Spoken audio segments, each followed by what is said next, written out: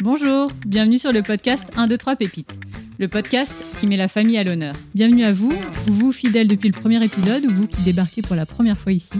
Je suis Céline Ferrari, maman de 3 enfants, curieuse et convaincue que le partage et l'échange nourrissent notre vie de parents. Mes invités m'inspirent dans leur vie de famille et font tous de la famille une force. Ensemble, on parle Madeleine de Proust, transmission, joie et galère de parents.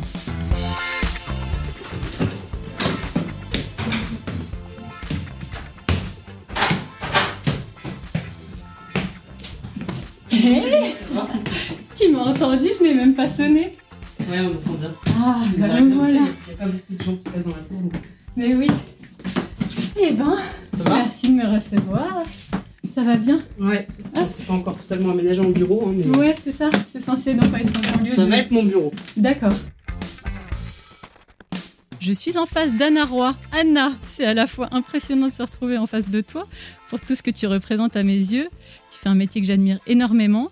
Tu prends la parole avec courage pour défendre le droit des sages-femmes. Et évidemment, ça va bien au-delà. Tu défends le droit des femmes en général et même des bébés, si je peux dire, des familles. Tu es chroniqueuse dans la Maison des Maternelles. Tu as écrit de nombreux livres. On vient de les compter, 10.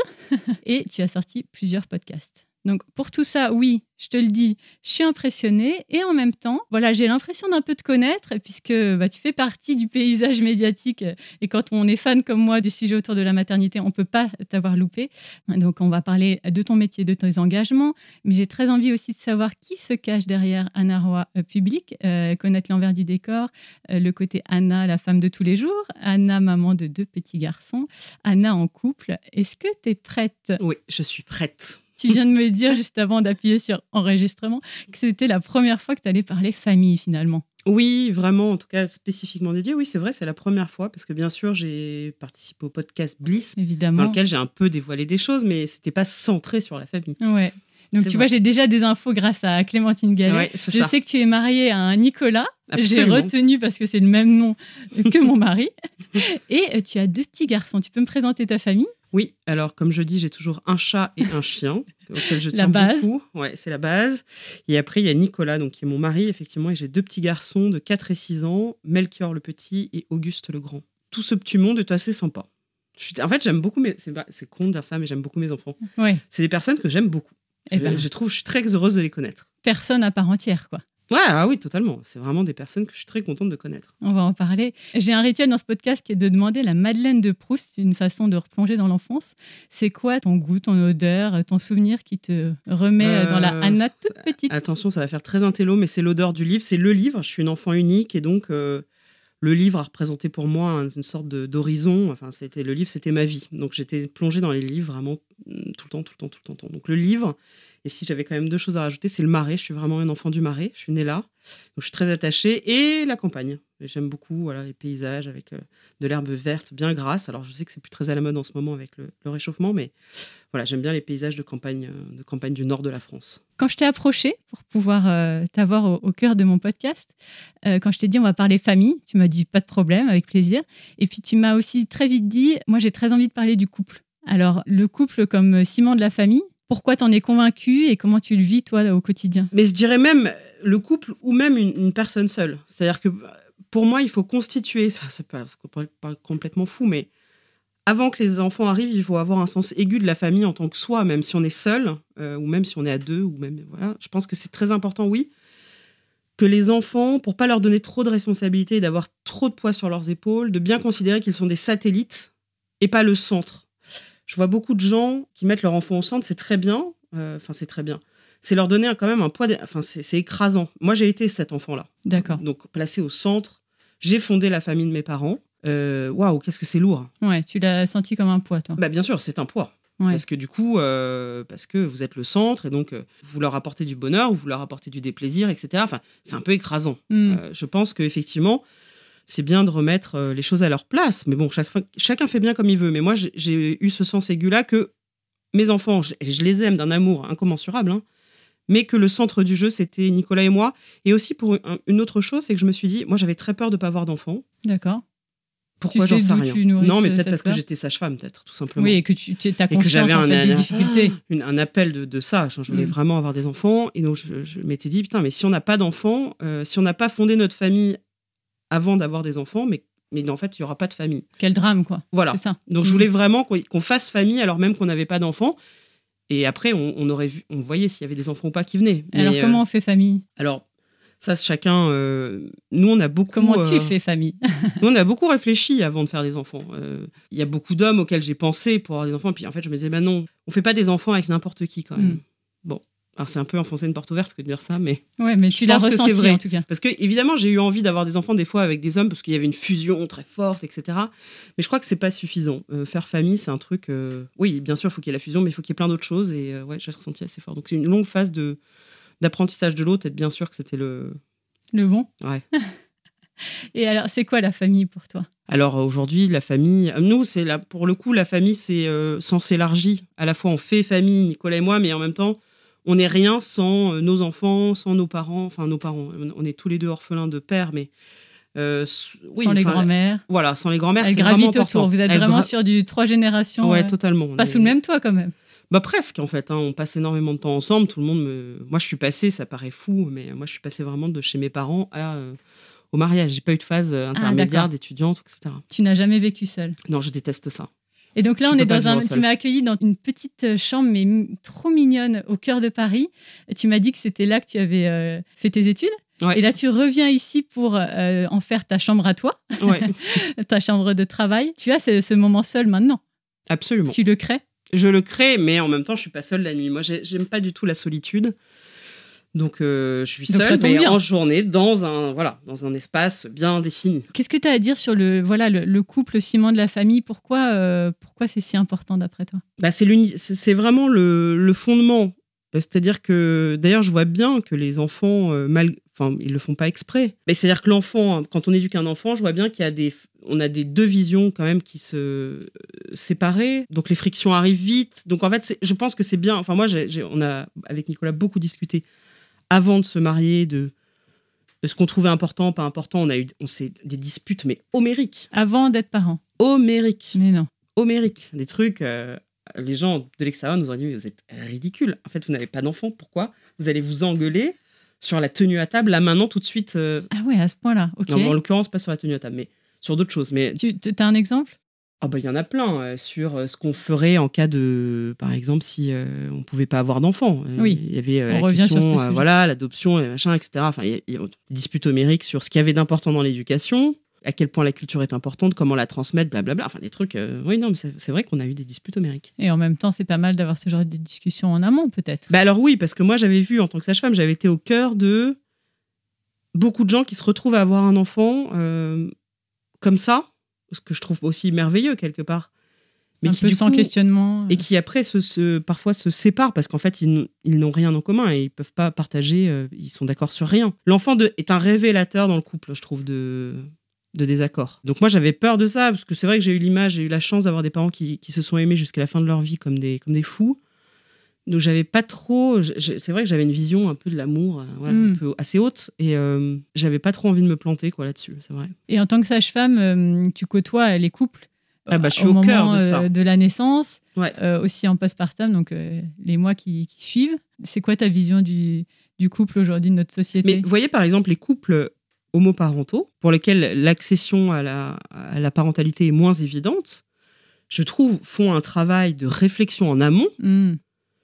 Mais qui est sans commune mesure avec la plupart, évidemment pas de généralité, mais la plupart des couples hétérosexuels, il y a une vraie réflexion sur... Ça m'a frappé, par exemple, en pratique de sage-femme. Je me suis dit, putain, mais eux, ils se posent des questions, il faut voir. Parce que comme c'est pas évident, ils sont obligés de se poser des questions. Je trouve ça ça m'a beaucoup intéressé, ça. Et même des femmes seules, qui du coup s'en posent des questions. Oui. Voilà. Est-ce que j'ai vraiment envie? Voilà, c'est ça. Pourquoi je le fais? Donc, c'est mes patients qui m'ont appris à être parents. Moi, je dis toujours, ils ont parti mes parents à moi, bien sûr, mais aussi mes patients m'ont appris à être parents. Qu'est-ce que j'avais envie et qu'est-ce que j'avais surtout pas envie, quoi. Par exemple, j'ai vu qu'il y avait beaucoup de couples qui se séparaient, enfin, pas qui se séparaient en physique, mais qui s'éloignaient l'un de l'autre.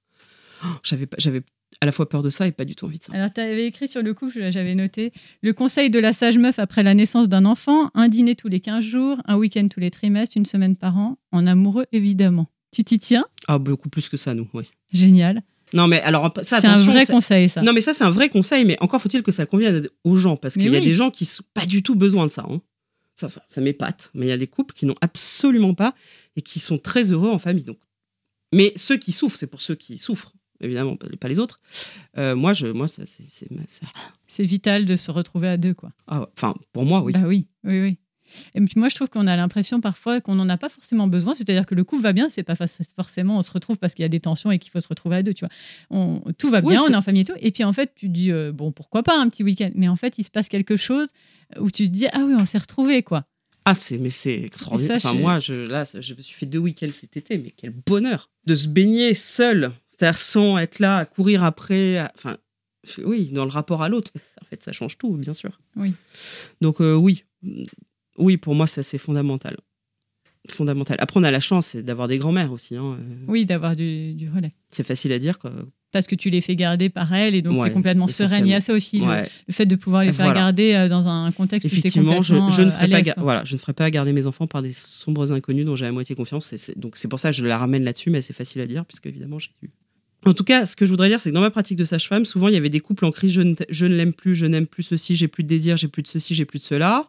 J'aurais dit peut-être, mais peut-être que c'est juste la fatigue. Donc vous partez à Fontainebleau, je les envoie tous à Fontainebleau. Allez à Fontainebleau un week-end et on va voir ce qui se passe. Et les 3/4 reviennent de Fontainebleau. Oh, mais c'était génial, je l'adore, je l'aime trop, on avait trop de désir. Bah oui, en fait, c'est juste parce que vous avez pu dormir une nuit complète. Les gens, en fait, font beaucoup le raccourci. J'ai plus de désir, je n'aime plus, et je n'ai plus de désir parce que je suis devenue une mère ou que je suis devenue père. Rien à voir. Souvent, c'est la fatigue. Par exemple, les gens omettent à quel point c'est fatigant d'avoir un enfant et à quel point ça va altérer quand on ne dort pas, on est de mauvaise humeur, on n'a pas envie de baiser, on est complètement... Et puis, il y a les fameuses heures que ça implique d'être parent. Tu l'avais même bien qualifié. Tu disais, devenir parent, c'est 8 heures de plus dans ta journée. Ouais. Non, pas dans ta journée. Si, c'est ça. Dans ta journée ? Ouais. Mais c'est pas moi qui le dis, c'est les sociologues. Hein. Donc, potentiellement 4 heures chacun. Ah non, ça, c'est juste pour les femmes. Ah, oh. Okay. Donc les hommes, je crois il faudrait regarder l'étude, mais je crois qu'ils sont à 5 heures ou 4 heures, enfin moins évidemment, mais d'accord. Ce qui n'est pas une bonne chose, mais enfin bon, c'est pas le débat là. Mais non, ça fait beaucoup de travail en fait en plus. T'as 3 heures de temps domestique. Alors après, ça dépend, c'est une moyenne parce que t'as des gens qui restent à la maison, t'as des gens qui sont pas qui ont bossé, etc. C'est avec un enfant de moins de 3 ans. D'accord. 3 heures de temps domestique, 3 heures de temps parental. Temps domestique, c'est quoi ? C'est à la maison, tu veux gestion de la ménage, maison le courses, d'accord, régler les papiers d'assurance. Non, mais tu vois, ça saute aux yeux quand tu dis ça, je trouve. Ah ben fais le calcul, moi je l'ai fait. 3 heures de temps domestique. 3 heures de temps parental, donner un bain, emmener chez le pédiatre, blablabla. Et 2 heures de choses à penser, de charge mentale. Ah putain, il faut que je prenne rendez-vous. Bah, oui. Voilà. Ouais. Non, c'est ça. C'est un peu vertigineux. Et il y a des femmes, c'est beaucoup plus. Si une femme qui est à la maison H24, c'est beaucoup plus que ça. Ah bah évidemment, c'est le tourbillon. Là. Ouais. Et alors, tu dis que tu es de nature quand même angoissée. Je dirais que tu es maman angoissée ? Oh là là, mon Dieu, oui, pour la question, c'est terrible. Mais ça, c'est un gros défaut, mais je leur dis à mes enfants. Pour leur santé à eux, oui, bien sûr. Ouais, très. Parce que côté santé, d'accord. Oui. Alors pour le coup, je suis très libérale et très... j'ai vraiment pas peur du reste, parce que j'ai une immense confiance en eux. On va pas prendre tous les mots non plus. Voilà, c'est ça. Mais je sais que la nature peut être sacrément salope, et donc... Tout ce qui touche à la santé, qui est pour moi la seule chose importante finalement dans l'existence, oui, ça me fait peur, bien sûr. C'est-à-dire que mon premier a eu une bronchiolite, vraiment une sale bronchiolite de merde. Putain, mais je pense que pour tous les parents, mais moi, ça a été aussi un enfer, quoi. Enfin, Il était tout petit. Oui, il avait 9 mois, mais en soi, je suis arrivée à l'hôpital avec lui dans les bras qui respirait quasiment plus. J'ai dit, mais mon fils va mourir. En fait, c'était pas du tout le sujet, mais voilà, ça, c'est quand même un gros défaut. Pour le coup, je suis angoissée sur la santé, mais pas du tout sur le reste. J'ai une confiance. Alors peut-être c'est eux qui me donnent confiance, c'est grâce à eux, hein, certainement, mais j'ai pas peur pour eux. Je sais qu'ils vont s'en sortir. Ils me font pas peur. Donc je leur laisse une grande liberté en soi. Ok. Et pourtant, pour l'instant, ils me le rendent bien. Après, ça peut changer vite, je sais. Mais pour l'instant, on s'entend bien. Il y a une bonne collaboration. Il y a un bon quatuor qui se forme tous les 4. Oui, ils sont très... Ouais, c'est vraiment... Mais bon, c'est toujours bizarre de dire ça, mais vraiment des chouettes personnes, quoi. Je suis très... Parce que j'ai bien conscience... Alors ça, j'ai pris ça conscience en accouchant. Donc, à la fois, je pouvais quelque chose sur leur développement, mais qu'en même temps, pas tant que ça. Et que la petite personne qui naît... moi, je dis toujours qu'Auguste et Melchior n'ont pas changé depuis le premier moment où je les ai sentis bouger. Il y a pour moi un continuum parfait entre ce qu'ils étaient dans le ventre et ce qu'ils sont aujourd'hui. Donc je vois bien que j'ai une prise, mais une prise quand même relative sur leur vie. Voilà, donc j'essaye d'accompagner au mieux leur caractère dans ce qu'il y a de positif et négatif. Ce qui est aussi très drôle, c'est de se voir en eux. Bon, ça c'est un peu tragique parce qu'on voit il y a des qualités et des défauts aussi. Mais... Alors c'est lesquels ? ils sont... Oui, il y en a un qui est quand même très chiant, exigeant, quoi. Ça c'est un peu toi ? Ouais, ça, c'est dur, ça de voir ça. Je suis là, non mais arrête, lâche. Ouais. Mais t'es tel quel, donc tu te dis... Et puis il y a l'autre qui a pris aussi un mauvais côté, c'est le côté bordélique. Et ça, je trouve ça terrible. Je me dis, mais putain... Alors je sais pas si ça vient de moi, j'en sais rien, on le saura jamais si c'est la génétique ou pas, mais voilà. Ou alors s'ils m'imitent, je sais pas ce qu'il y a, mais c'est terrible. Il y a souvent du mimétisme. Et dans le mimétisme, il y a du bon aussi. Qu'est-ce que tu es fier de leur transmettre ? Ça, c'est pas facile comme question. Ouais, ça nécessite un peu de réflexion. J'ai un sens aigu du beau, j'aime beaucoup qu'ils voient des choses belles. Donc j'aime beaucoup les mettre en confrontation avec le beau. Ça, c'est vraiment un travail qui me prend beaucoup de temps, d'ailleurs. Quand tu parles du beau, tu parles de quoi ? Aller au musée ou pas du tout ? Non, un très bel arbre, un très beau tableau, oui, un très beau meuble, un très beau... Regarder les choses. Ouais, ça, pour moi, c'est très, très important. Et puis, les éduquer au beau. Je trouve qu'il y a beaucoup de laid aussi dans le monde. Et je trouve que c'est bien de leur dire, ça, tu vois, moi, je pense que c'est laid, quoi, vraiment. Et ça, qu'est-ce que c'est beau, ça. Ça, j'aime beaucoup. On fait beaucoup ça en famille, de regarder ce qu'il y a de beau. Dans votre quotidien, donc ils sont quand même petits, 6 et 4 ans, c'est encore la petite enfance. Donc c'est quoi ? C'est l'entrée au CP, là ? Entrée au CP, entrée en moyenne section, ouais. Voilà.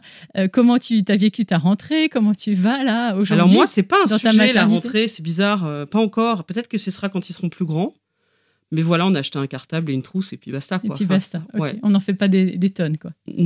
Non, puis en plus, ils adorent l'école. Alors, pour l'instant, ils adorent l'école. Donc, c'est pas un sujet central. Comme d'ailleurs, on raconte pas trop notre travail, ce qu'on fait à la maison. Ils racontent pas trop l'école. Toi, tu racontes pas trop Je raconte rien. Ils savent Nicolas ce que tu fais. est le dernier au courant de ce que je fais. Il dit, ah bon, tu fais ça ?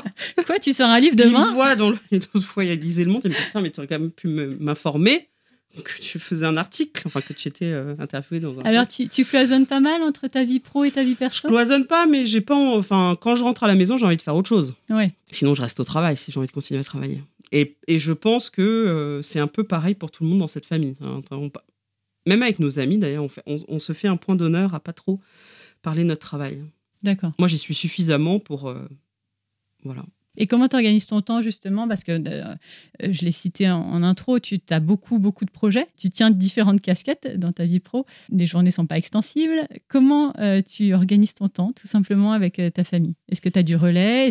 Non, j'ai pas tellement... On s'occupe énormément de nos enfants. Ça, alors, bon, ça, c'est chacun voit comme il veut, mais nous, on pense que c'est extrêmement important de s'occuper vraiment beaucoup de ses enfants. Mais bon, je sais que maintenant, on a développé cette idée du temps de qualité. J'y crois dur comme fer, hein. Mais moi, j'arrive pas à avoir en très peu de temps un temps de qualité parce que je me mets la pression. Je me dis, j'ai pas beaucoup de temps avec eux. Donc, en fait, moi, j'ai besoin de beaucoup de temps avec eux. Pour pouvoir être pleinement là. Et pour avoir justement un temps de qualité.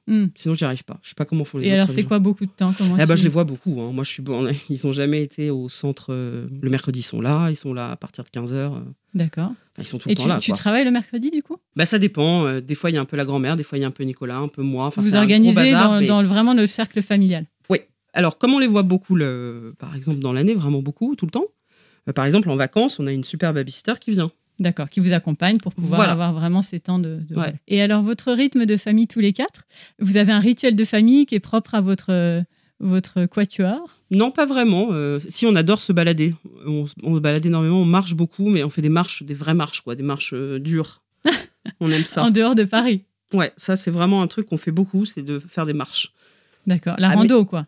Oui, voilà, il faut qu'il y ait un peu qu'on éprouve un peu la difficulté. Quoi. D'accord. Qu'on ait soif, que ce soit dur, on aime bien ça. C'est quoi la dernière en date ? Hier, on a adoré, on a fait une grosse marche. J'aime vraiment beaucoup. On aime beaucoup ça. Et vous allez où, comme ça, aux portes de Paris ? Non, on va à 1 heure de Paris à peu près. Et on fait on peut faire jusqu'à 20 km avec des petits, c'est pas mal. Ah ouais, et t'arrives à bien les faire marcher, sachant qu'ils sont petits, quoi. On leur laisse pas le choix, et en fait, ils adorent. Ils râlent, évidemment, comme tous les enfants de leur âge. Au début, mais en fait ils aiment bien parce que ça crée un esprit de corps. Il y a beaucoup ça dans les hôpitaux aussi, c'est dans la difficulté aussi que se forgent les choses jolies aussi. Oui. Donc oui, on aime beaucoup marcher et on aime beaucoup aller au restaurant. Ça, c'est les 2 trucs. Tous les 4. On est très bec-fin tous les 4. D'accord. Et donc on adore et le resto et les marches un peu musclées. Non, mais après, c'est marrant parce que c'est 2 choses on peut se dire qu'on ne fait pas avec des tout petits. plus difficilement parce que le resto, on a toujours peur du regard des autres, du bruit. Et puis les marches, on se dit, ils vont pas marcher, on va se finir par les porter sur les épaules. Et c'est quelque chose que vous avez réussi à mettre en place dès le début? C'est-à-dire que nous, on n'avait pas le permis. Donc, D'accord. on a eu le permis qu'il y a 1 an. Ok, grande nouveauté. Donc, on n'avait pas le choix, en fait. On marchait au départ, parce que il fallait bien se déplacer dans le monde. Okay. Donc, en fait, peut-être que si on avait eu le permis avant, on ne l'aurait pas fait, je pense. Oui. C'est tout à fait possible. Donc, c'est une bonne chose. Donc, nos enfants n'ayant pas le choix que de nous suivre pour se déplacer, on a marché énormément. Donc, ça, je pense que c'est ça. Et le resto, si, bien sûr, ils gueulent, évidemment. Tu t'affranchis. J'essaye de les tenir. Ouais, non, mais bien sûr. Mais bon, à un moment donné... Après, je choisis évidemment pas un resto super chic le soir. Oui, je vais choisir plutôt des trucs en terrasse au déjeuner, c'est sûr. C'est quoi une grande joie de maman que tu vis aujourd'hui dans ta maternité? Moi, c'est vraiment c'est eux, quoi. J'adore parler avec eux, là. Surtout qu'en plus, CP, mais il y a une section, ils commencent à avoir des discussions intéressantes et j'adore ça, quoi. Je dirais les câlins et le côté intellectuel d'échange. J'adore ça. On a discuté des trous noirs avec Auguste hier. Je me suis dit, mais c'est génial et tout. Ça fait une personne de plus, c'est génial. Puis ils sont très drôles à cet âge-là. Ils ont une fraîcheur et un regard sur les choses qui est très, très beau, quoi. Et une galère de parents? Quelque chose que tu trouves difficile aujourd'hui, vraiment? Aujourd'hui, ouais. La maîtrise de mon sommeil. Je trouve ça très douloureux. C'est depuis qu'ils sont dans mon ventre. Je trouve que ça, c'est... moi, j'arrive pas, quoi. Être pas maître de mon sommeil. Et pourtant, j'ai vraiment malmené mon sommeil parce que j'étais capable de me lever extrêmement tôt pour bosser, j'étais capable de faire des gardes, etc. Mais en fait, c'est moi qui décidais. On peut dire que t'es rompu à l'exercice. Oui, vraiment. Mais c'est moi qui décidais. Là, je sais pas pourquoi ça me fait autant souffrir. Mais de me faire réveiller à 4h du matin parce que, je sais pas quoi, n'importe quoi finalement. Oui. Ou me faire réveiller à 6h30 parce que c'est l'heure. Non, en fait, c'est pas l'heure pour moi, quoi. Donc ça, je trouve ça très dur.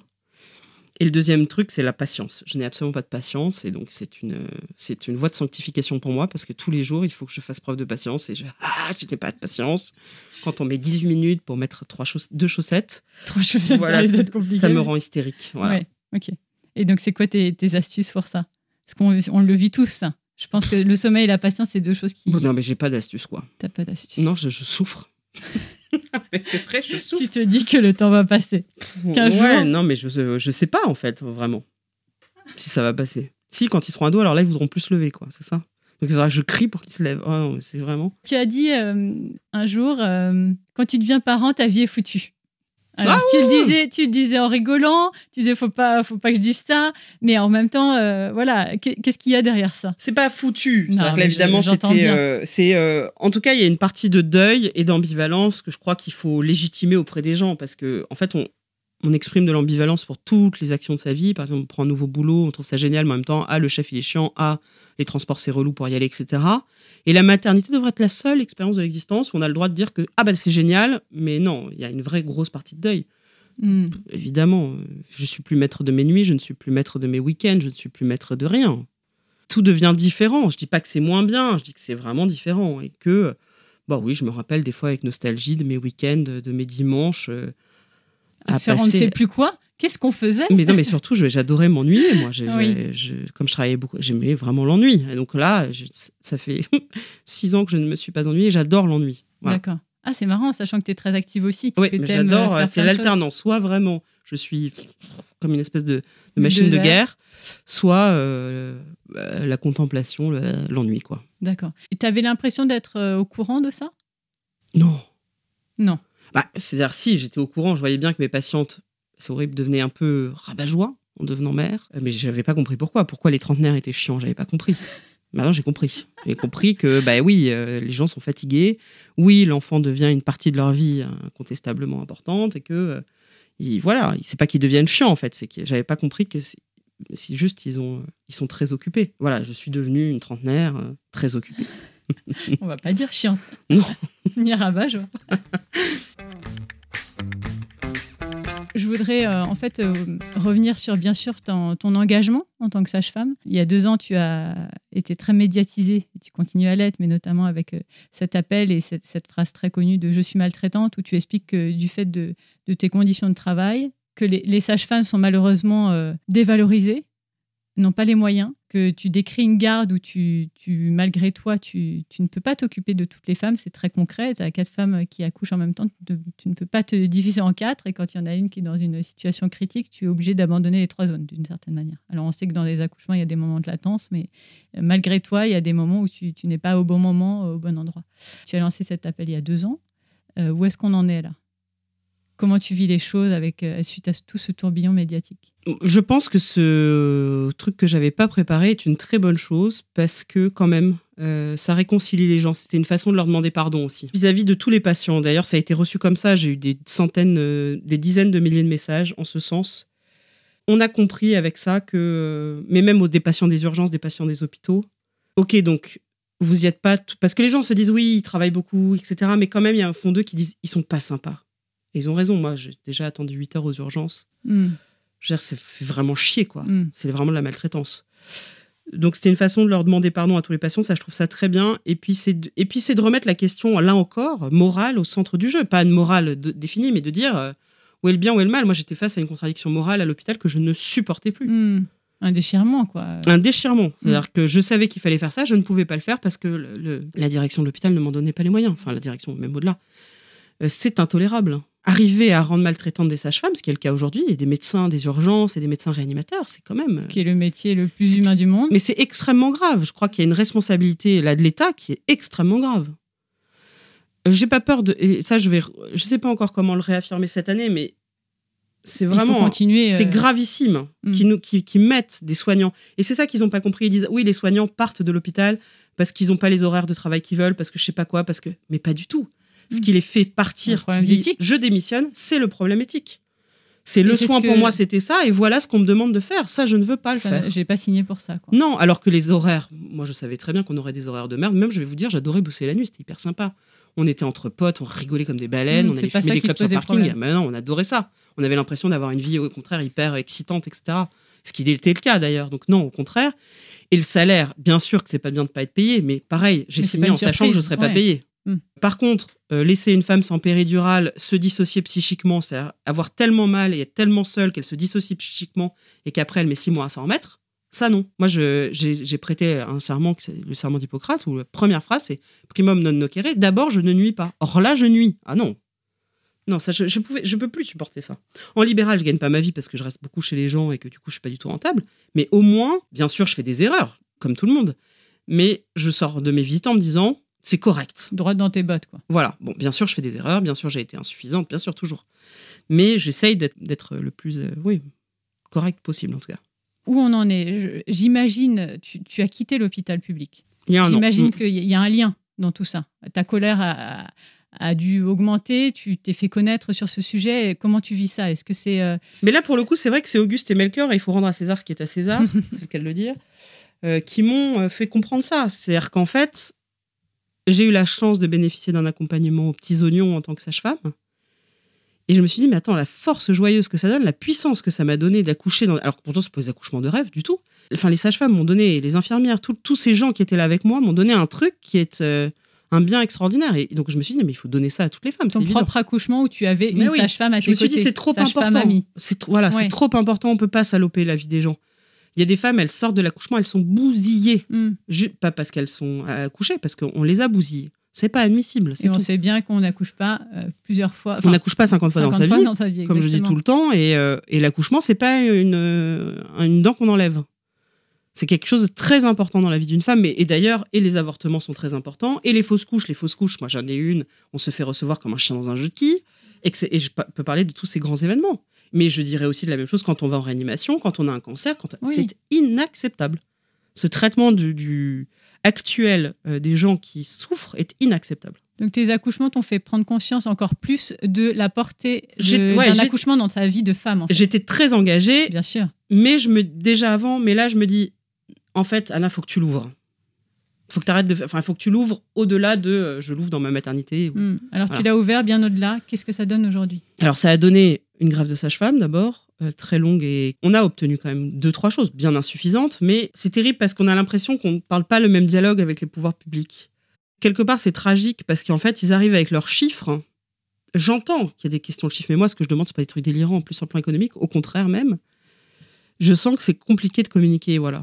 Il y a un blocage, une incompréhension. Total, mais j'ai peur qu'on aille au chaos du coup avec tout ça parce que... Est-ce que tu gardes l'envie et la foi quand même? Moi toujours, je suis très, très optimiste de nature. D'accord. Moi je vois toujours le verre à moitié plein. Tu penses que tu retourneras à l'hôpital? Ah oui, c'est sûr. Donc là, tu avais besoin d'une pause? Ah non, mais moi j'y retournerai le jour où j'aurai des conditions de travail. Mais Alors après, j'ai peur qu'effectivement, là, ce qui est en train de se créer, c'est vraiment ce qu'on dit la médecine à deux vitesses. Mais là, je l'ai vu pour d'autres prises en charge pour mes enfants. Ça me fait chier, ça.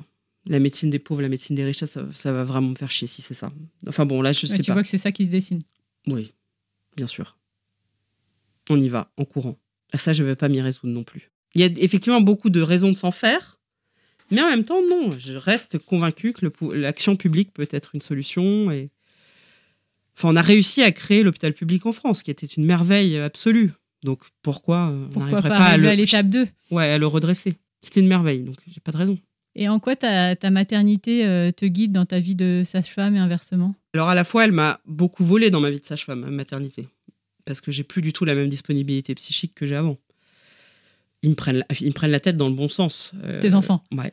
Ah oui. Tu veux dire quand tu es auprès des femmes? Je me rappelle les gardes quand j'étais jeune sage-femme, j'avais pas d'enfants. Je restais jusqu'à 20... La garde se finissait à 20h, je restais jusqu'à 23h. Comptez pas tes heures, quoi. Non. Ah là, je peux vous dire, quand on a un bébé à la maison, oui. À 20h01, j'étais partie. Oui. Mais bon, ça, c'est c'est la vie, quoi. Comment non, mais c'est la vie, c'est la vie. Mais de fait, c'est marrant parce que autrefois, les sages-femmes n'avaient pas le droit d'avoir des enfants en bas âge. Mais non. Il fallait être soit vieille, soit très jeune. Je ne savais pas. Et ça, c'était l'histoire. Ouais. Et je pense que ça... Enfin, maintenant, je te la mode, qu'est-ce que c'est ça, etc. Inadmissible. Ce qu'il est. Évidemment, je ne dis pas qu'il faut interdire, pas du tout. Mais en fait, je comprends pourquoi. Tu sais à quoi ça me fait penser? Non. Aux prêtres. Oui. Qui s'engagent et on se dit, mais pourquoi ils ne pourraient pas avoir une famille et puis être plus ancrés dans le quotidien aussi de la vie de famille pour pouvoir parler aux familles. Moi, ça me heurte, ça. Et puis en même temps, tu te dis, ils ne peuvent pas peut-être être complètement engagés sur leur sujet. Ça, c'est vraiment une question compliquée. Que je n'ai pas résolu. Comment on fait avec ces métiers? Mais il n'y a pas que ce métier-là, il y a magistrat, il y a plein d'autres. Hein. Bien sûr. Et par rapport au métier quand même de sage-femme qui est très fort émotionnellement, qui t'engage personnellement, en plus toi, tu le fais vraiment avec tout ton être, comment tu gardes de l'énergie, de la disponibilité quand tu arrives à la maison? Comment tu switches? Voilà, on sait qu'il faut beaucoup d'énergie en tant que maman. Tu n'as pas l'impression d'avoir donné tout à tes patients? Très dur. Tu arrives à faire la part des choses? Ça, c'était vraiment aussi dans le fait de devenir un parent, en étant sage-femme, mais en étant soignant, c'est pareil. 24 heures sur 24, être dans le « je m'occupe de quelqu'un d'autre ». Waouh. Ouais. Oh, waouh. Je trouve ça super dur. Mes patientes infirmières, mes patientes médecins et tout, par exemple, je les chouchoute comme... parce que je sais à quel point elles vont être dans le care, donc dans le « je m'occupe de l'autre » 24 heures sur 24. C'est très dur. Mais là encore, il y a d'autres professions, bien sûr. C'est quoi ton actu du moment, là? J'ai sorti un livre le 15 septembre qui s'appelle « C'est ma grossesse » aux éditions de l'Iconoclaste. C'est marrant parce que j'ai vraiment fait un livre où je réponds comme je réponds à mes patientes. J'ai jamais osé le faire dans un livre, mais là, je parle comme je parle à mes patientes. Donc, c'est à la fois une information scientifique vraiment très rigoureuse, mais à la fois avec ma patte. Ouais. Donc, pédago, humour. Oui, c'est ça. Je trouve que les retours sont sympathiques. Et puis, toujours la maternelle, que j'adore cette émission. Hein. C'est vraiment, moi, je dis la télé des bisounours, mais c'est vrai. C'est une équipe super. J'écris toujours d'autres bouquins. Enfin, je n'arrête pas. Est-ce que sur la famille, l'éducation, tes enfants, la maternité, tu as quelque chose que tu voudrais évoquer, qui te tient à cœur, un message que tu voudrais faire passer? Vraiment, on est dans une époque, et je m'en réjouis, où on a mis les bébés au centre du jeu. Il faut que les bébés soient heureux. Bien sûr qu'il faut que les bébés soient heureux. Donc tout le monde, les femmes et les hommes de ce pays s'épuisent littéralement à faire massage bébé, portage bébé, DME. Alors il y en a à qui ça convient très bien. Il y a toute une part qui font ça avec beaucoup de plaisir, etc. Mais il y a beaucoup une part qui se sentent obligés, enfin qui veulent parce que c'est le meilleur ou je sais pas quoi, et qui s'épuisent et qui s'oublient. Et je quand même voudrais rappeler aux parents que pour avoir un bébé heureux, il faut des parents heureux. Et que si on s'épuise et qu'on pense jamais à soi, charité bien ordonnée commence par soi-même, c'est pas moi qui le dis, mais je crois que c'est très vrai quand même. Et donc, pensez à votre bonheur et votre enfant sera heureux. Ça, c'est le message. Oui, vraiment. Ouais.